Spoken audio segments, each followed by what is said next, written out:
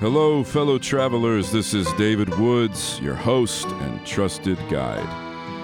Welcome to our little fellowship as we gather to discuss the Christian life in a post-Christian world.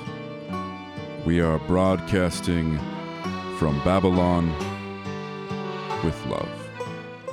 It is my distinct privilege to invite back the resident Anglican priest of the pod and keeper of the calendar, the Right Reverend Hayden Butler. Hayden, welcome back to the podcast. It's good to be here, David. Thanks.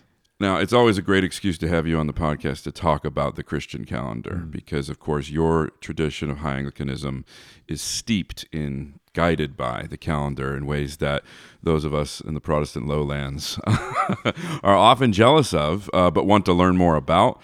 And when we hear you talk about things like Christian sense of time, or the other reflections we've had even in previous seasons, I always hear really rich feedback from people who sort of ache to know more and long to find ways of observing the calendar, incorporating the calendar in their lives or in the rhythms of their family life, and to think that it's accessible to them regardless of what church they may attend, just as Christians, that it's an inheritance we share.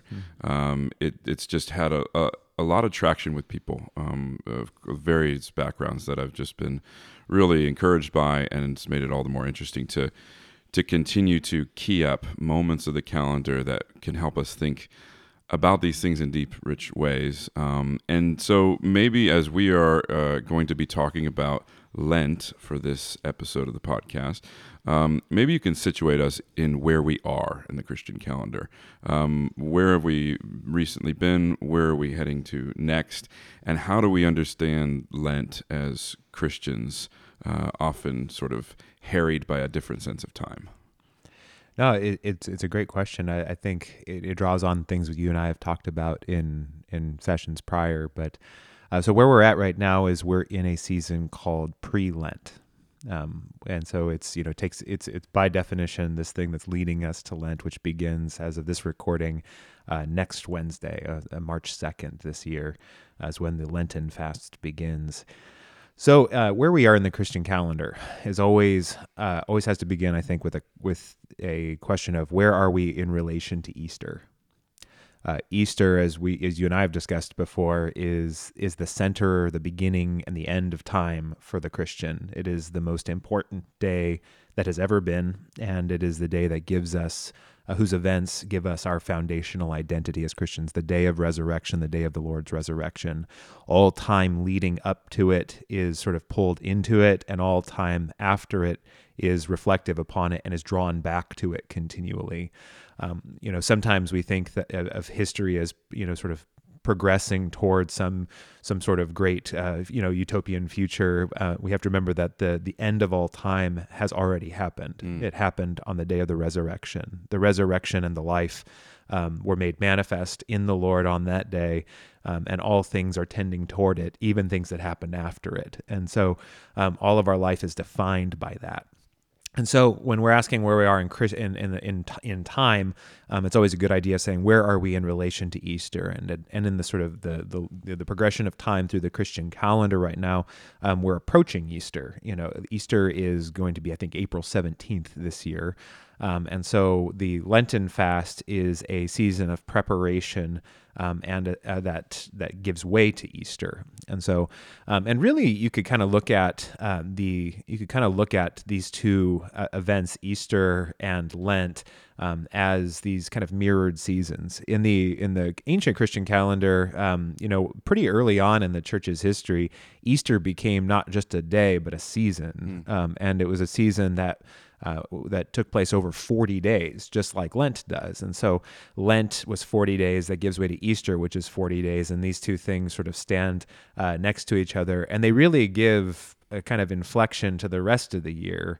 The rest of the year being sort of feast days and fast days that take up most of the days of the calendar.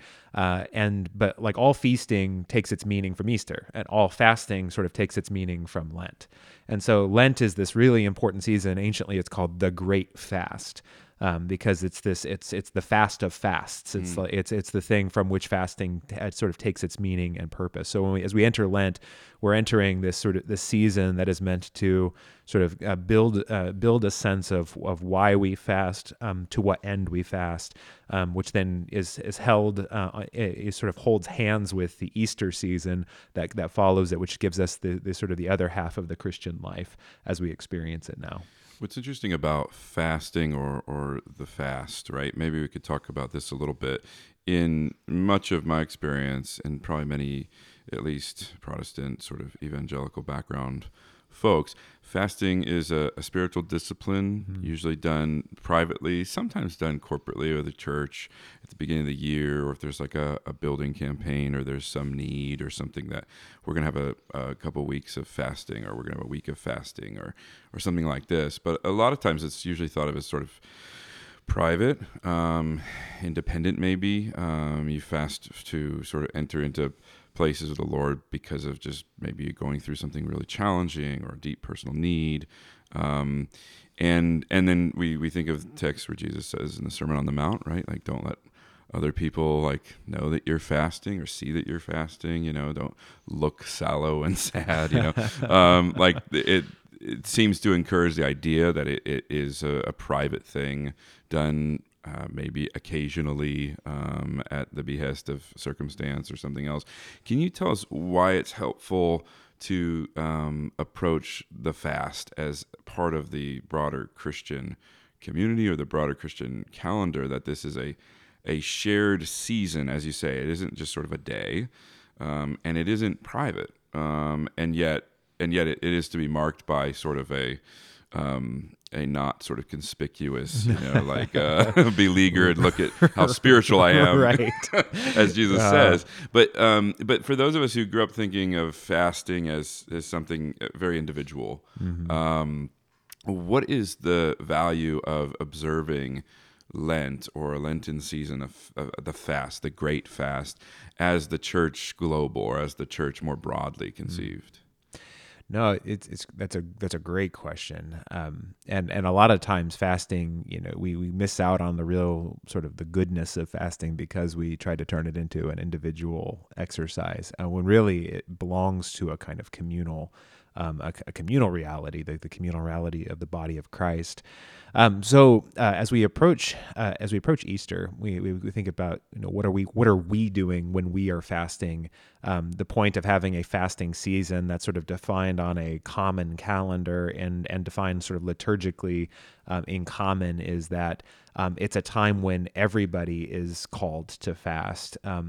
This has a couple of practical benefits because it's, if left to our own devices, some of us most of us would never fast, and some of us would fast in like sort of toxically excessive ways, which also happens. And so the fast being a defined season of time has the communal benefit of calling us all to a kind of common a rule together, a common pattern of life that we hold in common, and it becomes a point of commonality and communion with each other as we do that. And so it helps to sort of cut against some of the things that Jesus is exhorting us against in the Sermon on the Mount with fasting, which is creating a kind of, sort of spiritual elitism, or a sort of a conspicuous, a sort of conspicuous and performative devotion. What it does is it makes common, it makes it ordinary, which means that everybody is called to it in some way, and so it ceases to be the expression of a kind of sort of a flexing, a spiritual flexing. But in terms of the calendar, Lent is seen as a season of preparation, right. A season and also a season of revelation. We see in the context, we have to remember the calendar, the Christian calendar is basically like living as though the gospel were your calendar. And so when we're sort of walking through the calendar, we're really walking through the ministry and the work of Christ, the mission of Christ in his earthly ministry. And so as we are approaching Lent, we are really meditating on first and foremost the preparation of Jesus in the wilderness for 40 days, fasting and praying, and then as a sort of preparatory campaign against the devil, against the world, and against the flesh. And so Jesus, being the Son of God, goes out and in his sort of wilderness fasting is the way I think the gospel is presented as he's on a campaign. He's going out to strike a blow against the great enemy of his brethren, and to reveal the nature of the humanity he comes to give us, which is one that trusts fully, that feeds upon the word of the Lord, that does not put the Lord his God to the test, and that does not bow down and worship anyone but the Lord God. That being that being the strong humanity that has been united to divinity that he comes to bring, his wilderness fasting reveals that is the gift that he of the new life he comes to give. It's defined by those traits, by those attributes. And it's contrasted, of course, historically with the 40 years of wilderness wandering of ancient Israel, where they did the exact opposite, right? Where they showed that their sort of humanity had this kind of frailty that would give into the flesh, that would give into like idolatry, that would give into putting God to the test and calling upon God in petty ways. And so you see that's the kind of first contrast that we're called to meditate upon. But then as Christians, we're always called to participate in the life of Jesus. And so Lent leads us into a kind of a communion, not only with each other by a common rule, but also a communion with our Lord, as he is sort of as he is in this wilderness journey, and which really will culminate ultimately on Good Friday on his way to the cross, where he again demonstrates the perfection, the singleness of heart that devotes itself fully to God and offers a full offering of himself. And so for us, we are participating in that. We're first of all having revealed in us how we're much more like ancient Israel than we are like our Lord, right. But that the humanity that we have been given by Jesus, this new life we have been given in Jesus, is the life that in its fruition does the things that Jesus does in the wilderness. It resists it fights. It says no to the devil. It says no to the temptation, the desire of the stomach, and it says no to testing God. And so it sort of, Lent is always this recurring time where we get to see see ourselves in the tension line between sort of what is revealed by the story of ancient Israel and what is revealed in the character and nature of our Lord. I love that in particular because so often in Christian experience, or at least in the Christian abbreviation of the gospel, we can often imagine sort of Jesus enters the world at Christmas and then leaps to the cross, right? And then is raised for our salvation. And the shape of his life and even the ministry that he had can be lost as a footnote to, in some traditions, why we can't be anything like him and should never try.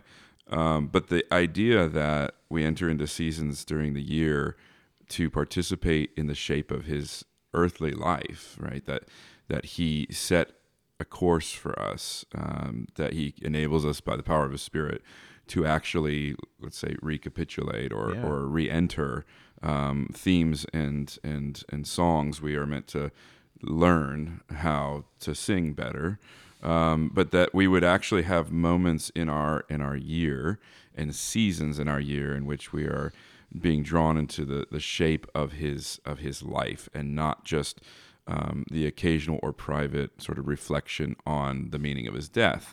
Right? That there is a preparation to even consider that, to understand the power of Easter and the power of the resurrection as the pivot of all history and existence, that we would enter into his life seems like a really rich thing to be in communion with him, and then, as you say, in communion with one another. The accountability, both to sort of self-awareness, that we are we are more Israel than we are its Savior. But then the invitation to enter into His redemption of that story, even in our own stories. So much of that, and especially that it's not just a singular day, but that it's a season and it's a time, seems like something that is worth Christians being able to be drawn into and not be nervous about, but to be drawn into as sort of extended period of self-reflection. Something we've talked about in the past when you've talked about the calendar and the Christian sense of time. In particular, living in, let's say, Southern California, where the seasonality of life is often obliterated by a perpetual sunshine, which is why a lot of people love it here. But it can be hard to have distinct shifts or changes even in our own hearts. It can be tiresome to have sort of this banal glow of sameness across days, weeks, months, of the year, and that there is something poignant and also maybe life-giving about having a seasonality that is not dependent on whether or not it gets cold or it snows or whatever, but that is dependent on the shape of the life of God that we are being drawn into and can still observe even if we don't have the obvious sort of shifts of the natural world around us in ways maybe we would like, or that have helped people to sort of think differently at different times of the year. So as a compelling, imaginative, seasonal sort of marker of life, and the acknowledgement that life is varied, as you say, that we are as aware of our deficiencies as we are of this incredible invitation to glory. So do you find that this is lost with people just saying, I'm going to give up chocolate? Or do you find that in your experience that it has been livable in those rich, deep ways that people have been able to make the connections between maybe what seems a perfunctory observance of, giving up something here or there? Do you find that you have to sort of make sure the narrative is continually told so that we don't slip into just the habits of whatever and sort of reducing it to what I'm not doing right now? Right. How do you find it just when it kind of hits the ground of your parish, your congregation, that people, are either drawn into it or have trouble staying in it? What do you think about the practical side of that?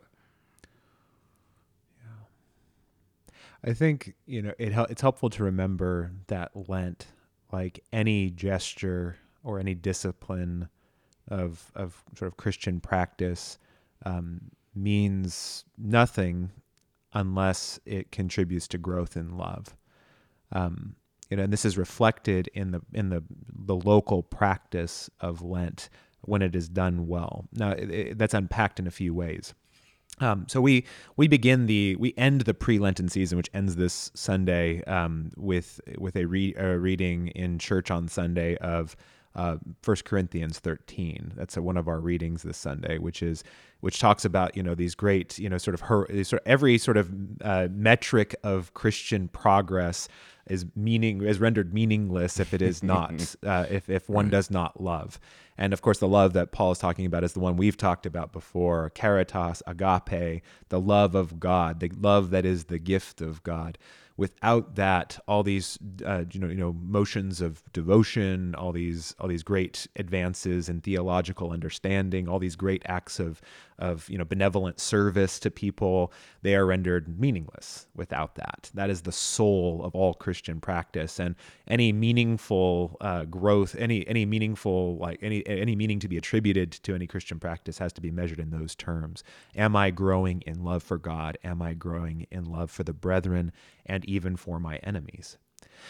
And so Lent, I think we first see it that way, and it helps us to orient at least in the right direction. It gives us a kind of star to navigate by. So in local practice, as that trickles down, there's two things that having this as a recurring season of the Christian year, it has a benefit for us. One is it gives us the sense that this is not one sort of compulsive thrusting of ourselves in the direction of pious devotion to be done once and then never repeated. This is a season, which means that each year we get 40 days to realize that what I heroically try to begin on day 1 gets really hard by day 10, feels annoying by day 20, feels despondent on day 30, and then becomes even almost unimaginable on day 40. And realizing that seasons are kind of more of what the scriptures have in mind in terms of horizons of growth in anything and horizons of meaningful progress in anything. But then as the seasons, we go through those seasons year to year, it draws out another horizon of growth in us, which makes us realize that movements of soul take place in sometimes real movements of soul take place in small, almost imperceptible ways that are only manifest usually for most of us, I should say, are only manifested over the course of years. And so having Lent one year is going to be like, wow, that was a really intense experience. You may not realize until like your 6th or 7th Lent what Lent actually is going to be doing with you over the long haul. So the first couple Lents are doing exactly what you say. It's like, all right, this year I'm giving up chocolate. I eat a lot of chocolate. I need to give up chocolate. Okay, that's great. Let's do that. Let's see what happens to you when you don't go to this thing you really enjoy doing. That's a neutral / good thing to do, but that you sort of lean on as a crutch. The first question is, like what seem to be your sort of impulsive like excesses in life? All right, great. Let's start there. So we do that for a while, and then we get less lame at doing Lent over the first few Lents, right? The first Lent is like, I'm just obsessing about the fact that chocolate is not in my life every day, like I want it to be. Great. That may be the first 3 Lents of just like struggling, like to get over the kind of the discomfort and our sort of our sort of improficiency, our lack of skill at doing this. The real stuff begins after that, I think, which is after we've sort of realized what our things are. And after we've sort of been practicing fasting from those for a few years, we start to realize what gets drawn out is the things that those things were covering up. And that's where Lent really begins. So you got to start out by doing Lent in a kind of lame way. Yeah. All of us do. You start off by doing Lent just as a kind of gritting my teeth and being distracted by my own discomfort for maybe the first 2 or 3 of them. And then we start to be able to think about things beyond the distraction of our discomfort. We start being able to see, okay, it wasn't really about the chocolate. It was actually like chocolate was this symbolic kind of stand-in for this other thing that's actually going on deeper down that I never would have had the opportunity to see had I not said no for a little while to the chocolate.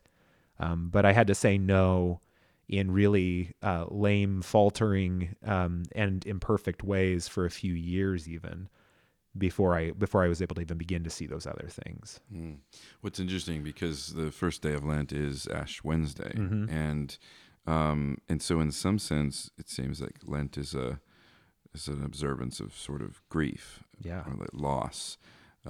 But first we would have to sort of surface or uncover those losses. Right. Lent is defined by death on both ends. Lent begins on Ash Wednesday, where we're reminded of the mortal condition that is the consequence of sin, that we all partake of. Christians, humanity has a death problem that takes a million different forms, and we have to be reminded of that because we, maybe more than anything else, we desperately want to forget that all the time. And so there's at least one day a year where we go, we gather with our people and then are collectively told, you're all going to die. And we just sit with that. We don't put any sort of gloss on that because it's an unadorned kind of naked reality for us. Now, over the course of Lent, we realize we have not been left orphaned to that condition, that this is the very thing the Lord came to defeat in us. And so, and Lent culminates, of course, on Good Friday, where the Lord, by his own death, tramples down death and begins to destroy death within us, which is perfected in the resurrection, And as we will partake of the resurrection, the Lord's resurrection, death will be defeated in us in all its forms. But if again, when we get to Easter, we get this the unthinkably good solution, but we have to sit with the problem for a bit too. And like you said, it really confronts the kind of the bitterness of the grief that attends the fact that there is nothing about our lives that death doesn't touch. And we have not known really in any way, we have not known life as it is meant to be lived. Even our sort of happinesses are inflected by that death. And so, we're brought around to be reminded of this, because this, again, maybe among all things, is the thing humanity desperately tries to solve for itself and tries to forget constantly. It's so interesting. We've talked about this before, but sort of coming out of a inflected moment of COVID. COVID is not over, even though many imagine or hope it is. But the last couple years of dealing with this is something that we've talked about before. It's very difficult for people to deal with. And it strikes me that even the clumsy, like you say, the lame Lenten things are also the things that we impulsively go to rather than grieving, right? Rather than recognizing the depth of something. And so even at a society-wide level, right, like we're all pretty sure things are going to be okay if the economy's doing well, and if money is flowing again, and if we are buying again, and even if in the not far rearview mirror are sort of unspeakable sort of tolls and tragic losses, even in our recent history. It is incredible how willing we are to find clumsy, lame ways to distract ourselves from death, and that it almost is like we're all complicit. There's like this wink nod, like we all know better, I think, right. And nobody wants to know better, so we don't know better, right? Like if you don't observe it in your life, if you don't actually practice it, that knowledge becomes just another thing passing by.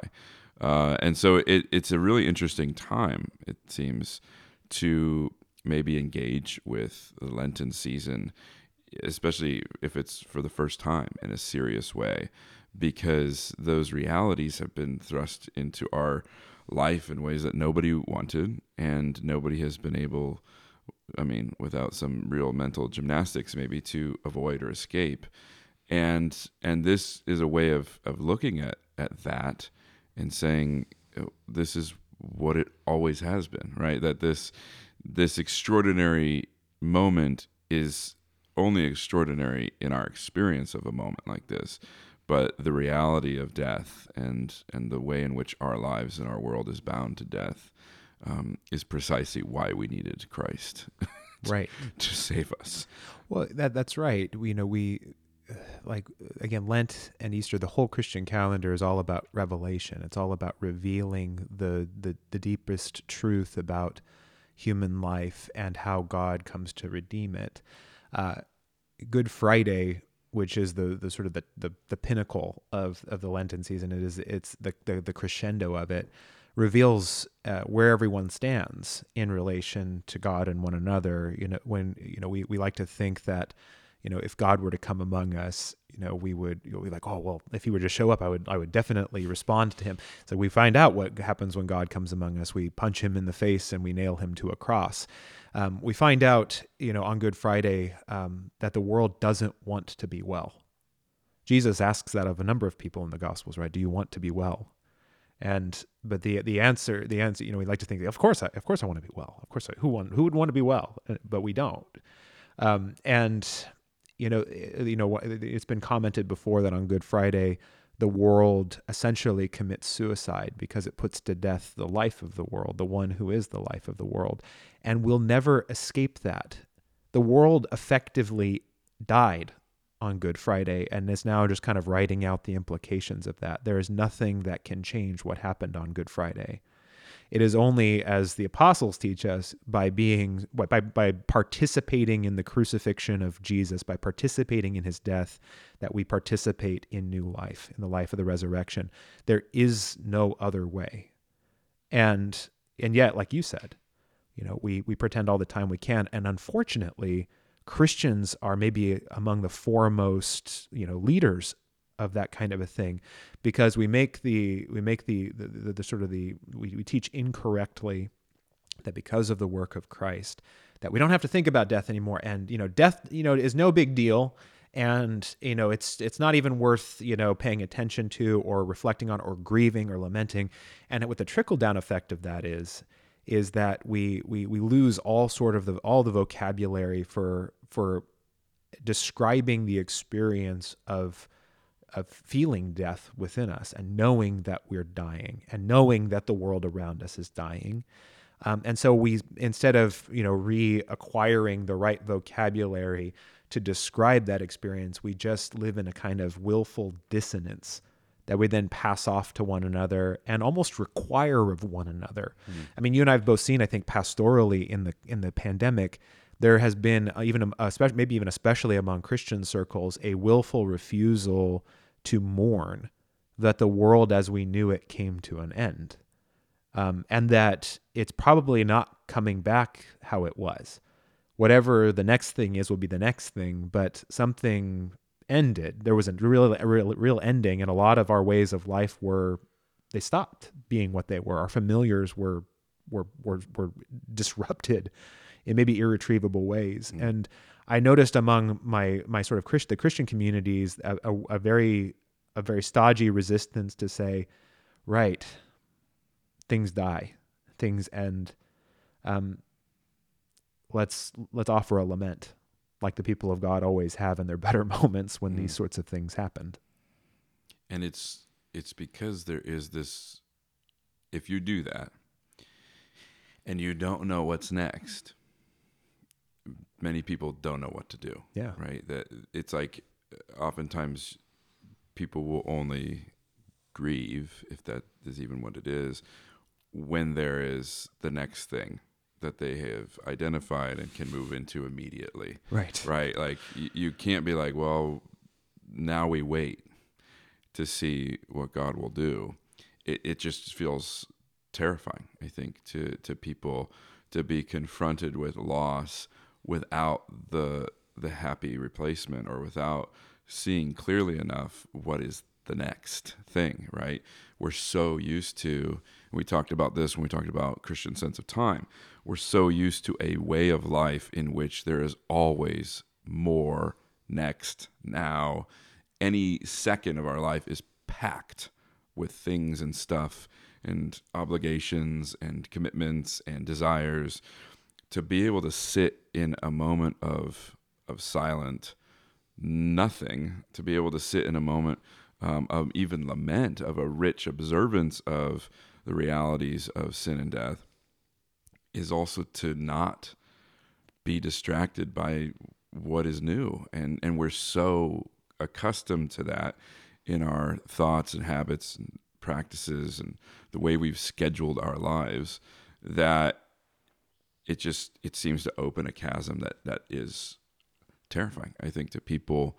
Well, what am I to be if I'm not that? Or what are we going to do if not that? And the waiting, and this is why I think it's so important that Lent is a season and not a day, right? We could make a day. Yeah. Like sometimes you can grit your teeth through a day. Yeah. We can make, if we haven't been observing it, we could make a Good Friday service. Yeah. And for maybe an hour or so, end a service in silence or in darkness. Right. And be like, wow. But even then, it can be hard even to observe Good Friday as a day, right? As an evening. Right. It's a hard service to make. You have to leave work early, maybe, like if to even observe it with brothers and sisters. And then what do you do after that? Well, I don't know. I guess we get dinner, but do we get it sadly? Like even the apostles had a hard time with that question. It's like, what do we do now? It's like, I guess, we go back to the room. We go back to the last thing we knew. Right. Which is, and we lock the door. And we wait. And hope they don't come for us next, I guess, is also in there. One of the places that the Lord led our church on Sundays over this last year was, First and Second Thessalonians.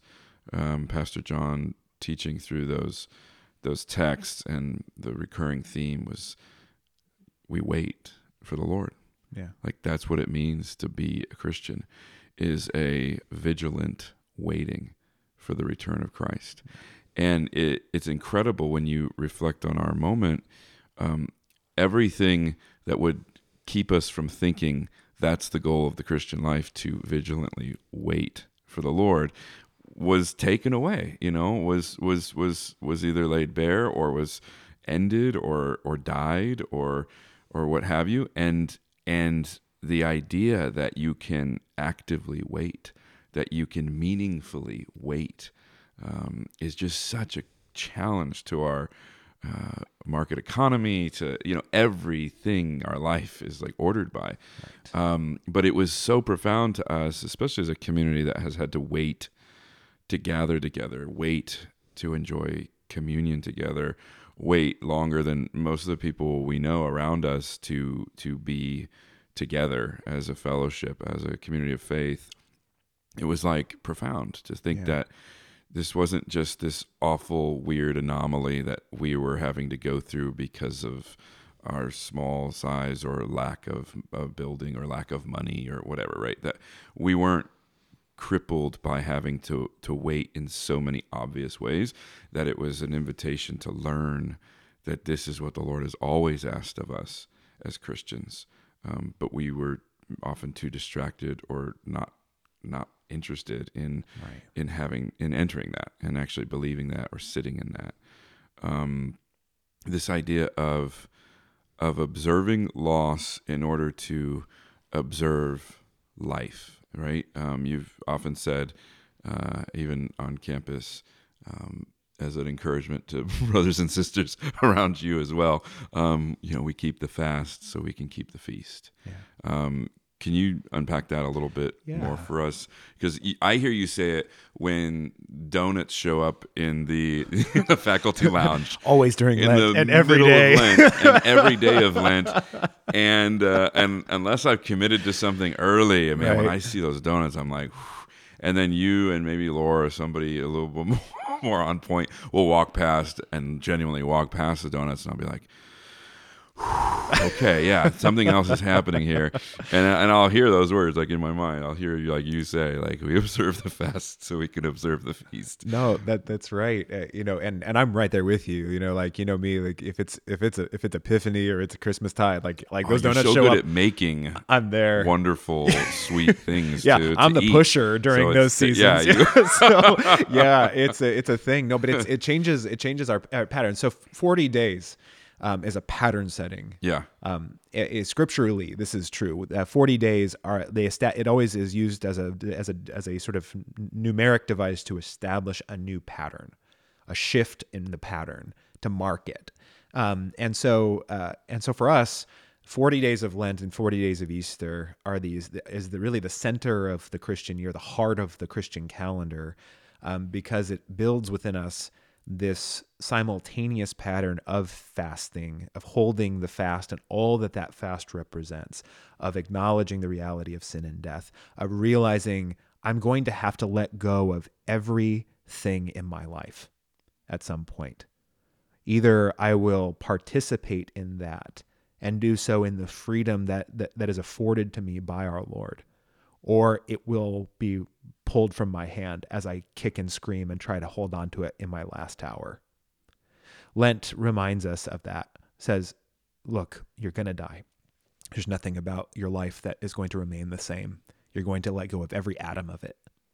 So we begin to practice, because that kind of a thing is a gnarly thing that takes practice.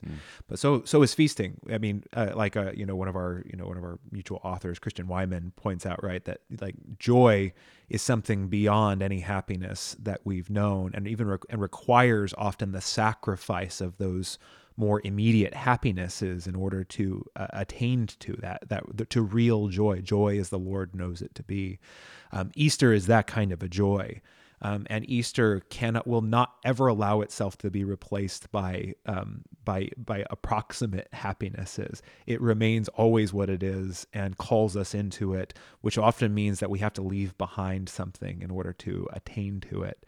And so these two realities, Lent and Easter, the fast and the feast, and the reasons and all the things that are wrapped up in them, these together, when we hold one in each hand and hold them with an even hand, this is the neutral gear of the mature Christian life. Our Orthodox brethren call Lent the season of bright sadness, because it acknowledges the reality of the sorrow we must have about death within us, but also acknowledges the joy that Christ is with us even there. As St. John Chrysostom preached in his Easter homily, he said, "Death tried to swallow Christ and then met the Lord. It thought it was taking a body and then met God. Who overwhelmed death. And I think that's it. Is there's the darkness of death, and then there is the light that shines in the darkness, and the darkness does not overcome it." And so Lent and Easter together teach us to, as we practice them year over year, as we practice them together, as we practice them over a season, they build within us that neutral, that standard posture of the mature Christian, which is the bright sadness. It is neither a despair that we might do if left to our own devices. Right. Neither is it a false optimism, right?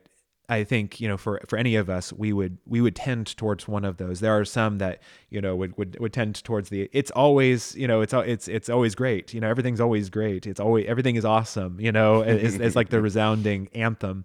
But then there's folks like you and me who have a little bit more of that native sorrow, and we might always see it as always winter and never Christmas, as always Lent and never Easter, right? And so for all of us, there's something in this season, these 80 days, that restores us to the fullness of the Christian life, and also I will say it restores us to that posture of what Jesus calls the blessed servant. The blessed servant, blessed is that servant, he says, who is found watching attentively when his master returns, right?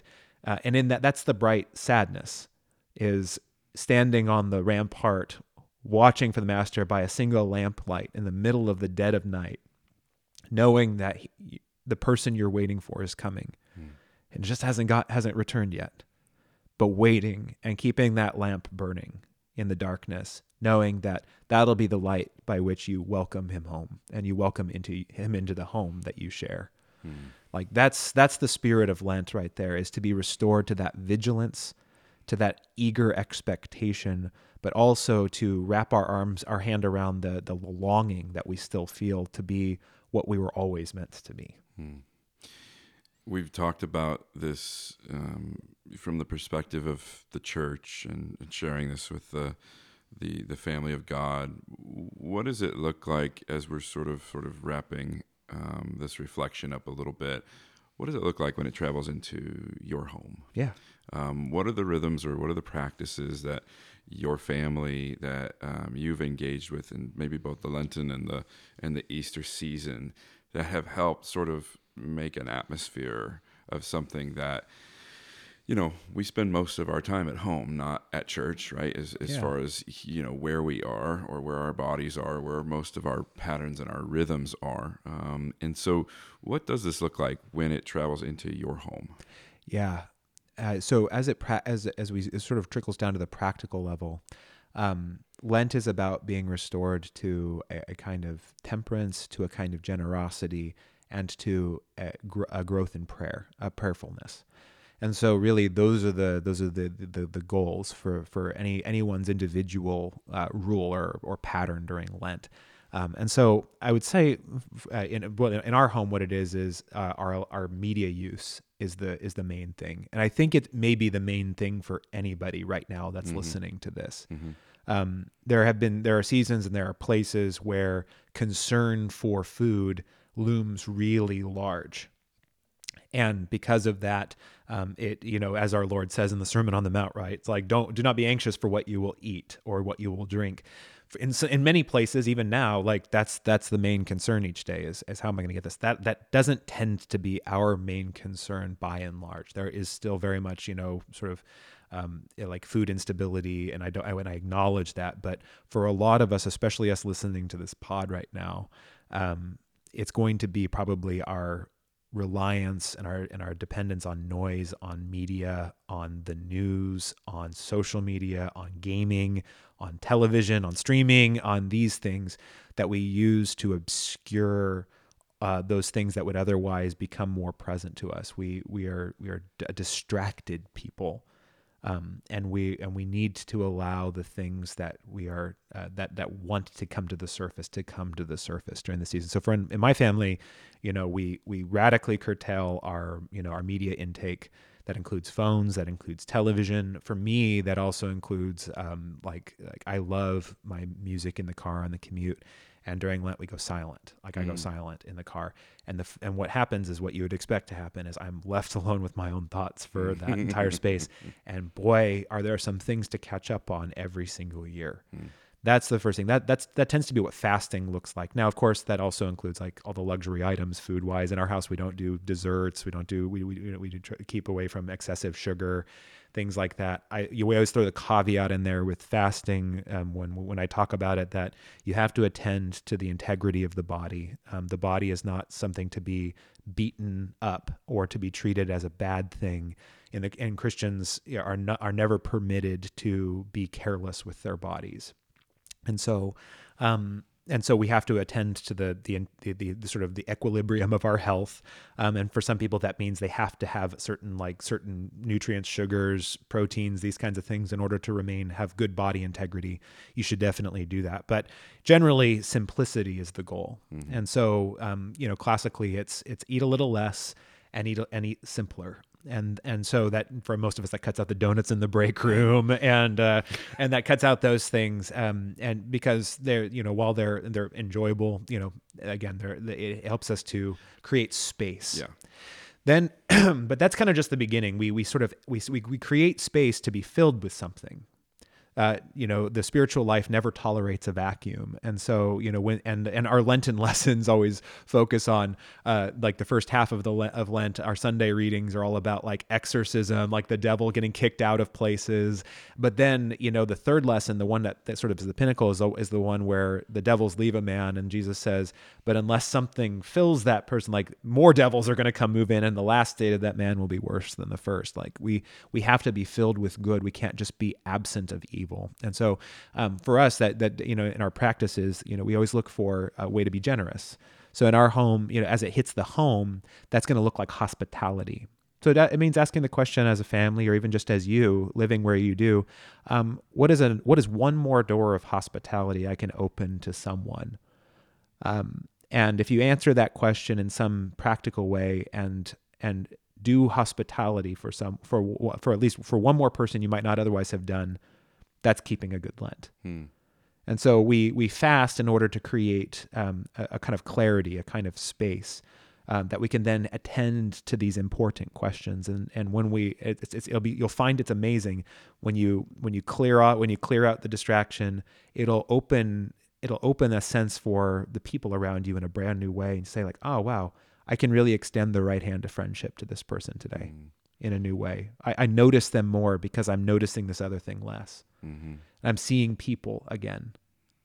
And ultimately, this restores us in prayerfulness. It should create space for us to attend to that very needful conversation we have in the interior life between us and God, and communing with Him there. We clear out space in the heart to welcome the Lord into it. And that's really what Lent is all about, is it's welcoming again. Every single day of Lent, every minute of every single day of Lent is welcoming again the Lord into our heart and saying, Lord, come and dwell here. May I be that vigilant servant that awaits your coming, such that when you knock on the door, I am here to greet you. And it's living in every way, being disciplined. We establish that discipline so that we establish a kind of stamina for that waiting, the stamina for that vigilant, expectant, adoring waiting. for the Lord to return. That's beautiful. And then maybe the question is, when you keep the feast, how do you do so in a way that doesn't obliterate what ground the Lord has gained, or the room he's made, the space he's opened up? Do you observe the feast by doubling down on the things that he showed you during the fast? How does that work? Because you don't want it to just... You don't want to get into a kind of binge purge cycle. Yeah, you don't. And that can happen. And generally that happens to some extent. It's sort of a rubber band snapping back into place for the first few times. The goal is, again, over years. Over years of practice, we carry both Lent and Easter with us always, such that in Lent, it is the bright sadness. And maybe we might say there's a little bit of a sad brightness even in our practice of the Easter feast, because our Easter feasting, as awesome as it is to celebrate the resurrection of our Lord, it pales in comparison to the great wedding feast of the Lamb at the end of all things. We're still waiting. Yeah. And we're still waiting for that. Yeah. And so even our feasting now will be a sort of sad brightness, whereas Lent might be the bright sadness. And so we move kind of between those two postures sometimes in the same day, multiple times, from bright sadness to sad brightness, depending on what is more emphasized. So in the Easter feast, we're still carrying with us some of the fast of Lent, just as in Lent, as we practice it and as we sort of submit to this in community, it's fun. There's this funny thing happens where, like, around day 30 or something, you'll meet at a midweek gathering, and we'll be having some soup and a little, like, a piece of bread, and it becomes this beautiful, mighty gathering of souls. Like, you just have this sense of, like, we're together. That's what matters here. And so even the simple soup and a piece of bread and a glass of water that you have together, whereas you might otherwise have a burger and fries and and something to sip on in another season. During Lent, like, you come to feel that bright sadness. You have the feast in the fast, and so you say, like, yeah, this is a feast because the Lord is here and we're together, and we are His people, and we have been drawn together in a way that we never would have chosen for ourselves. It's so much better than the thing we would have done for ourselves if left to ourselves. And similarly in Easter, we carry Lent with us in that, saying, let's not tarnish the feast by making it an occasion for excess.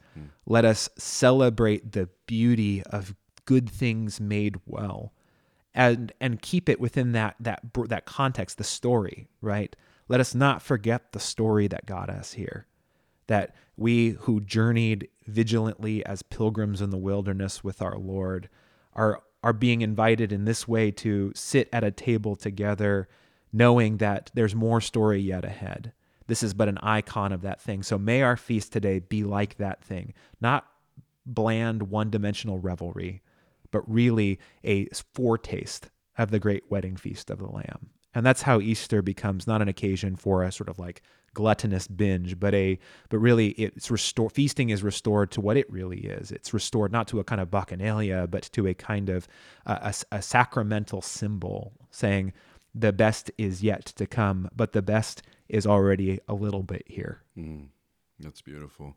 Hayden, thank you as always for sort of hooking us back into the rhythms of the church calendar. And I'm excited that this will come out in time for people to consider Lent maybe anew, or be encouraged even by the long view that you keep reminding us to take years. And that it isn't about the chocolate, but it's about these deep, rich, beautiful things. And I think that anyone sort of, with ears to hear can just feel the heart being stirred by both of these seasons, and in a way that you would look forward to, and you would be excited that we as the people of God have been given things like this to enjoy and to share with one another and with the Lord.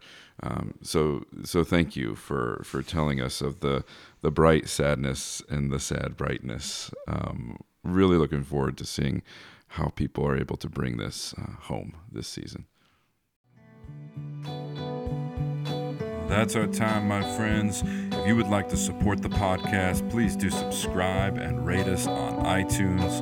And if you would like even more content and to become a patron of the podcast, podcast, head on over to FromBabylonWithLove.com, click on newsletter, and sign up there.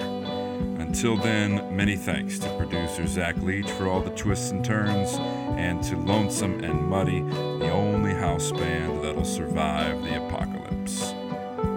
This has been From Babylon with Love.